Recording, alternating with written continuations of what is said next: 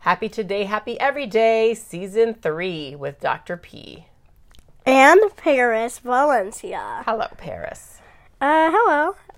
So we're still on finance and fitness. I know you said that it's going to get boring. We're going to run out of things to talk about, but we're really not because the market is changing right now, especially the economy finance. is changing. Well, finance-wise, there's something called inflation that's going on. Yeah. But real estate-wise, interest rates are still on the high side, but prices of houses are beginning to drop in this area. Yeah, the market's dropping. Well, it seems like the cost of the house, like I was looking at a house and now it's down $36,000. It's like $36,000 cheaper. And there's other people who had houses listed like $1 million. They're dropping them down to $800,000. You're kidding me. No, it's happening already. Like the past week, 2 weeks, 3 weeks. Well, I guess it's a good time to move out. To buy? Yeah, to purchase real estate. Yeah, well, it's a good time to buy. Whenever you have the buying power is the good time to buy. So even if interest rates are high or market is up or down, if you the person have buying power, if you have power to buy something, then you should buy it, even if the stock markets are high or low. Or low. Yeah.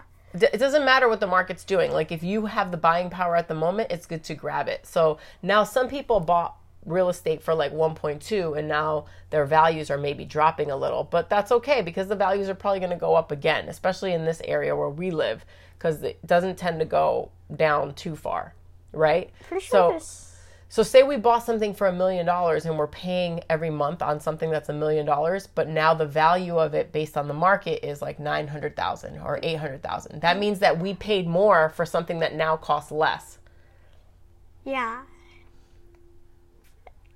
Anyway, so if I want to buy something, what do I do if there's a buyer, a seller, and I'm a buyer and I go to the seller, I make an offer, right? Yeah, you make an offer. What else? What else do you do? Do I put a deposit down? Maybe. What's it called? It's called earnest money. You spell that for us. E-A-R-E-S-N-E-S-T. Earnest. Yeah. So it's like, yeah, sure. I'm serious about buying this property. Mother, I went to the second grade. We had word walls. Okay. Well, then, do I give the money to the seller, or does it go in a separate account? I didn't. I'm pretty sure it does. Where does it go? Escrow. Right. Escrow, like a third party, like another person, right? So this is the person, the company or person or whatever. It's either a company or a person, and they hold the money until the contracts are seen through because we're making a contract. Like I'm saying, hey, I want to buy your house. You're saying, okay, you can buy my house, but then things need to happen like inspections and appraisals and things like that, right? Things like that, yeah. Yeah. Definitely. So then because for example, if I'm going to buy a property, but say you built another house on there, but you didn't have a permit, well, then I'm going to have problems with the city because you built something without a permit, and now I'm going to buy it. I'm going to have problems. Wait, that's kind of just being an ass. Just building on a house that building on property that's already been built on and purchased. Well, you can build, but suppose we need permits to make it legal. To make it legal, you need like a licensed contractor and a permit from the city, the county, whoever oversees that. Let's say you're making a bookstore, like a small bookstore, or like a lemonade stand, and you don't have a permit. If cops are passing by, you're probably going to get in trouble with that permit. You could, yeah. It's the same thing with real estate. Like if you just built something and you didn't have a permit, when you're going to sell it, you're going to have trouble selling it. Unless it was your property. It is your property, but you still need a permit depending on where you live. It depends on the city or the county. No. I meant like if you have a backyard and you're selling lemonade in your backyard, it's fine. But if you're selling it like on the street...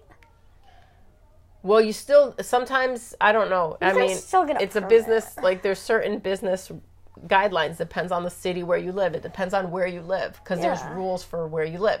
So this is one example. There's another thing that I wanted to talk to you about. It's called title. You know what title is? a title as in like a book title? Yeah, like a book title. Not really. It's another word is, it's the piece of paper that says you own this. It's like proof that you own it. It's a paper, and it kind of says title. Copyright?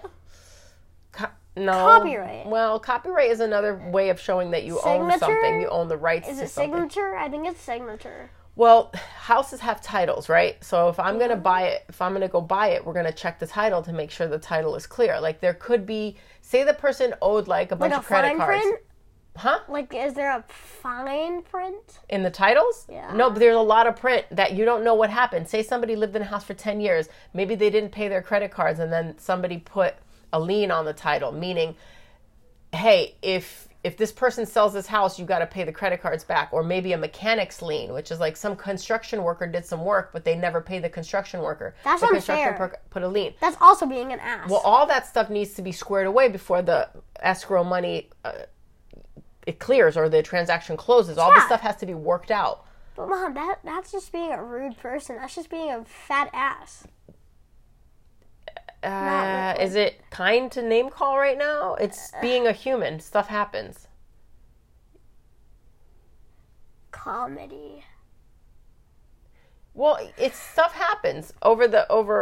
Just let me have fun, Mom. Well, we don't need to name call. Yes, I can. We don't need to name call. Yeah, we're just even describing. Even if I don't need to, I'm still going to because that's just rude. What's rude? The fact that you leave your problems with someone else. Meaning the buyer? Like if you were going to sell something and you had issues, right? I mean, that's just the way some things are resolved sometimes. Yeah, and that's just why I get to name call. Like that's not the point of this. Look, I had a friend and he was dying of cancer, and he actually did die of cancer, but he left his house to Sam. Well, actually, it was Sam's house and his house, and he was supposed to pay the taxes. But he was too busy dying of cancer that he didn't pay the taxes. Yeah, but that's not your example. But that's an example. Was he being an... there's no... I'm not going to name call somebody. He was human. But it was you a situation. weren't talking about that exact... Yeah, but I'm talking about somebody like... So, for example, if I was... Where's this podcast going? It's broadcast everywhere. Let's go back to earnest money. Okay, earnest money. So earnest money is a deposit in like 1 or 5% of the listing price if you want, and to show that I'm serious about buying. So Paris, say you have a house and I'm going to come and I'm going to say, okay, here's $100,000. Your house is like $1 million. Right? I know what earnest money is, Mom. Right. Let's talk about it. How can somebody get it back? Do you think somebody can get their earnest money back if there's a problem in the transaction? Well, earnest money is seeing if you're worthy or not to have whatever they're selling. If you're able to have this house. Well, it's showing the seller. It's the buyer showing the seller that they're serious about buying it. But what if they change their mind? What if the buyer changes their mind? Are they going to lose the deposit or are they going to get the deposit back? Pretty sure they're going to lose it. It depends. It depends on how the contract is written. That's a trick question, Mom. Well, I know. This is a tricky world, isn't it? Shut up. I hate you. It's not a trick question. That's why you need people who know what they're doing to help you with transactions like this. You said yes or no, and I picked no, and you said depends. There are bad. Say you're a buyer who doesn't allow for. Most of the time, buyers and sellers, most of the time they agree to give the money back, but sometimes they can go to court, or sometimes they don't give the money. But that's not good.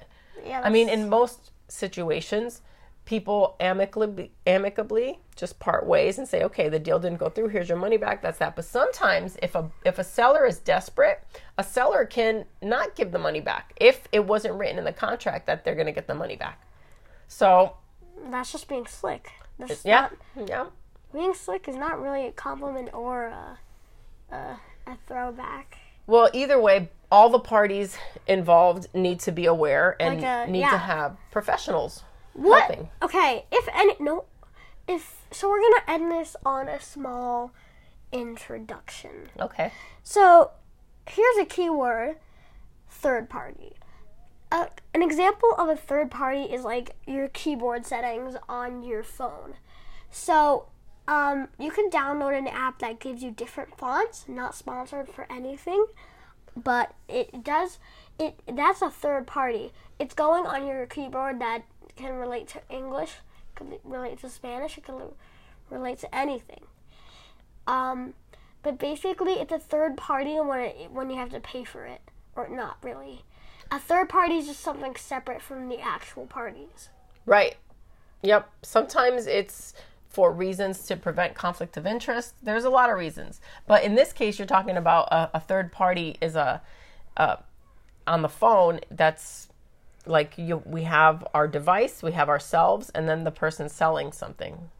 Yeah, basically. Is a third party seller on the App Store. That's okay. Yeah. Yeah. So we're going to end on that note. Bye, Internet. Happy every day. We hope you have a great day. Yep. Happy today. Happy every day. Bye.